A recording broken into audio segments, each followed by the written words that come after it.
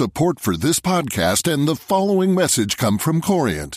Corient provides wealth management services centered around you. As one of the largest integrated fee-only registered investment advisors in the U.S., Corient has experienced teams who can craft custom solutions designed to help you reach your financial goals, no matter how complex. Real wealth requires real solutions. Connect with a wealth advisor today at Corient.com. That's Corient.com. Welcome to the Financial Times Big Read, a weekly podcast featuring the best of our long-form reporting from around the world. I'm Anna Dedder from the Comment and Analysis Desk. Donald Trump's tirades on the presidential campaign trail against unfair competitors carry a message he has used before in a war on native Indians who posed a threat to his casino interests, says Gary Silverman. While this time he has dubbed Mexicans rapists, he earlier warned that his gambling business rivals, the St. Regis Mohawks, would bring in their wake crime and violence. As a commercial strategy, this failed, but Gary says Trump's old protectionist tactics were a preview of his current political battles. The St. Regis Mohawks came under attack as they sought to open a second casino in the state of New York. Advertisements appeared in local media around the turn of the current century, claiming that the Native American tribe had a long history of drug dealing, smuggling, and other crimes. New Yorkers were warned that Indian involvement in the gambling industry was making a dirty business even worse. "Casino gambling stinks," said one of the advertisements. "It brings increased crime, bankruptcy, broken homes, divorce, and in the case of Indian gambling, violence." The broadsides purported to be the work of an anti-gambling group called the New York Institute for Law and Society, but state regulators soon discovered the real story.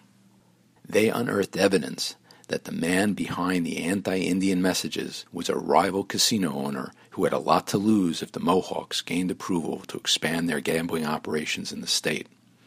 His name was Donald Trump, and his handwriting was found on invoices approving the advertisements according to the regulators. In response, New York officials alleged that Mr. Trump and his associates, including conservative activist Roger Stone, had violated the state's lobbying law.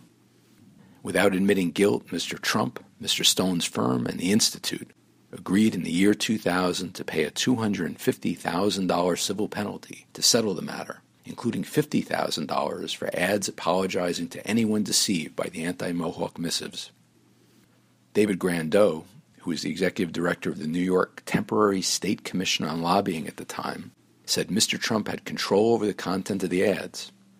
When you control the message content and the message delivery in a lobbying ad in New York State, you are responsible to file a registration statement. Mr. Trump's anti-Indian marketing effort received little attention outside his native New York, but it looms today as a preview of his current presidential campaign. Before he characterized illegal Mexican immigrants as rapists or accused Muslim Americans of celebrating the 9/11 terrorist attacks, this year's presumptive Republican presidential nominee made it his business to question the character of Native Americans. For years, Mr. Trump waged his own kind of Indian war in response to a 1988 federal law that paved the way for hundreds of Native American tribes to offer games of chance. His goal was to prevent his new competitors from undermining the 3 casinos in Atlantic City, New Jersey that he acquired during the 1980s when the Seaside Resort had a casino monopoly in the eastern U.S. As a commercial strategy, the effort failed. Native American gaming revenues rose to $28.5 billion by 2014. Non-tribal areas looking for a piece of the action loosened anti-gambling laws, and the U.S. wound up with a casino glut. Mr. Trump was among the losers. His Atlantic City empire fell into decline, and he retreated from the big-time gambling business. However, as a political exercise, Mr. Trump's bitter Indian campaign bore fruit. Before he threw his hat into the ring, Mr. Trump spent years refining a protectionist message that savaged weak-minded U.S. officials for selling out domestic interests in favor of unsavory people with religious or racial backgrounds different than his own. The angry Trump of the 2016 campaign trail, who rails against unfair foreign competitors, speaks from experience as a business executive who suffered at the hands of Native American rivals operating with powers of self-government under the U.S. Constitution. According to Father Richard McGowan, Jesuit priest who serves as an associate professor of finance at Boston College's Carroll School of Management and has written several books on the history of the gaming industry, Donald Trump always wanted the government to protect him. I don't think he ever banked on Indian competition. The political irony is that Mr. Trump's interests were undermined by the policies of the patron saint of his party. On October 17, 1988, one of the final days of his second term, President Ronald Reagan signed the Indian Gaming Regulatory Act, which allowed the spread of Native American casinos. The legislation was crafted in response to a 1987 Supreme Court decision that gave tribes greater leeway in offering gaming. But it also reflected Reagan's free market ethos. As president, he sought dramatic cuts in aid to Indian tribes, believing that their reservations represented failed exercises in socialism. Running gambling operations was portrayed as a way for the Indians to stand on their own feet. For Mr. Trump, the timing was terrible. As the 1990s began, he was weighed down by billions of dollars in debt used to assemble his property and gambling empire. In 1991, his biggest casino, Trump Taj Mahal, filed for bankruptcy protection, the first of 4 times his companies would be reorganized under Chapter 11 of the Bankruptcy Code. Mr. Trump emerged from the wreckage in the 1990s by doubling down on Atlantic City gambling. He said goodbye to assets including an airline, a 282-foot yacht, and New York's Plaza Hotel, but retained control of his casinos after making the case to his bankers that they would be better off letting him handle such a famously risky business. By the mid-1990s, Mr. Trump was being hailed as a comeback kid. His fall as a gambling kingpin only came later, during the more recent decades, when control of his casino company passed to his creditors. Billionaire Carl Icahn now owns the only Atlantic City property bearing Mr. Trump's name, the Trump Taj Mahal. Mr. Trump's ultimate decline coincided with the growth of competition for the U.S. gambling dollar. In 1992, the Mashantucket Pequot tribal nation, backed by Gentinga Malaysia, opened what became the largest gambling facility in the Western Hemisphere, the Foxwoods Casino in Connecticut. In 1996, the state's second Indian casino, the Mohegan Sun, debuted.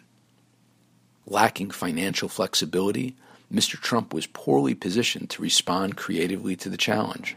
For example, by enriching the casino experience with shopping, dining, or entertainment options in the manner of Las Vegas operators such as Steve Wynn. Instead, Mr. Trump fell victim to the rise of convenience gambling, the tendency of bettors to frequent the nearest casino. David Schwartz, a former Trump Taj Mahal employee who is now director of the Center for Gaming Research at the University of Nevada, Las Vegas, says Atlantic City made a lot of money in the 1980s being the only game in town. When you have more convenient places open up, that's when Atlantic City ran into trouble. Mr. Trump saw the danger, and he fought back in much the same way as he has during his campaign, taking to the airwaves and disparaging his opponents. During an appearance on the Don Imus radio show in 1993, the politically incorrect host asked Mr. Trump's opinion of a group of what he called, quote, drunken Injuns, unquote, who wanted to open a casino in New Jersey. The man who later came to question Barack Obama's birthplace said he doubted whether his new competitors were really Native Americans. Mr. Trump said, I think I might have more Indian blood than a lot of the so-called Indians that are trying to open the reservations. One of them was telling me his name is Chief Running Water Sitting Bull. And I said, that's a long name. He said, well, just call me Ricky Sanders. So this is one of the Indians. A few weeks later, Mr. Trump appeared before a U.S. House of Representatives subcommittee looking into the state of Indian gaming. He did not hold back. Mr. Trump, who tends to speak off the cuff on the campaign trail, put aside his prepared remarks and lambasted witnesses he accused of saying everything is, quote, peachy-dory, unquote. Among them was a U.S. Justice Department official who said the, quote, belief held by some that Indian gaming operations are rife with serious criminality is not established by the data currently available, unquote. Mr. Trump claimed that Indian tribes were incapable of stopping mobsters from dipping into their gaming proceeds. He said he found it hard to believe that, quote, an Indian chief is going to tell Joey Killer to please get off his reservation, unquote. Mr. Trump said, organized crime is rampant, I don't mean a little bit, is rampant on the Indian reservations. It will blow sky high. It will be the biggest scandal ever, or one of the biggest scandals since Al Capone in terms of organized crime. Mr. Trump warned the panel's chairman, George Miller, that he was going to be very embarrassed by the fallout, prompting the California Democrat to respond, "In my 19 years on this committee, I don't know when I have heard more irresponsible testimony. You have cast upon the Indian nations of this country a blanket indictment." Mr. Trump upped the ante when the St. Regis Mohawks, who had opened a casino on their tribal land in April 1999, were seeking approval to open their second gambling facility in the Catskill Mountains region, about 100 miles from Manhattan. The Trump argument was no longer that the Native American tribes were too weak to stop organized crime. Rather, his secretly funded advertisements argued that the St. Regis Mohawks were a heavily armed mob themselves and should be viewed with suspicion by New Yorkers and their officials. One advertisement asked, "Are these the new neighbors we want? The St. Regis Mohawk Indian record of criminal activity is well documented." The Trump campaign did not respond to a request for comment. In an email, Mr. Stone, Mr. Trump's longtime confidant, stood by the content of the ads and said he believed Mr. Trump had grounds for a legal challenge at the time, but settled to avoid a costly and time-consuming court battle. In the years that followed, Mr. Trump, undeterred by the revelations in New York, sought to find his own Native American casino partners, but he struggled to find his place in the new gambling landscape of the U.S. In Connecticut, he made common cause with a group called the Eastern Pequots that hoped to open a casino. However, relations between the Indians and Mr. Trump frayed, and federal officials ultimately decided against recognizing the Eastern Pequots as a tribe. Far from Atlantic City, Mr. Trump struck a 5-year deal starting in 2002 to manage a casino for the 29 Palms Band of Mission Indians in Coachella, California. But this time it was the Indians who were unimpressed. They paid $6 million to buy out the last 2 years of Mr. Trump's contract. Tribal leaders said the time had come for them to do the job on their own, without help from the man now running for president. Support for this podcast and the following message come from Corient. Corient provides wealth management services centered around you. As one of the largest integrated fee-only registered investment advisors in the U.S., Corient has experienced teams who can craft custom solutions designed to help you reach your financial goals, no matter how complex.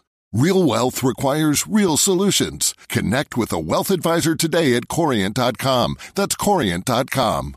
Here at Bellingcat, we get to the bottom of things. From a global crisis to an underreported event, we find the facts using publicly available tools and resources, uncovering what is hidden on and below the surface. We connect the dots using social media posts, satellite images, and public records, and empower others to do the same by sharing how we do it. The ability to do so is only made possible by our readers, supporters, and community members. Care to join us? Learn how at Bellingcat.com.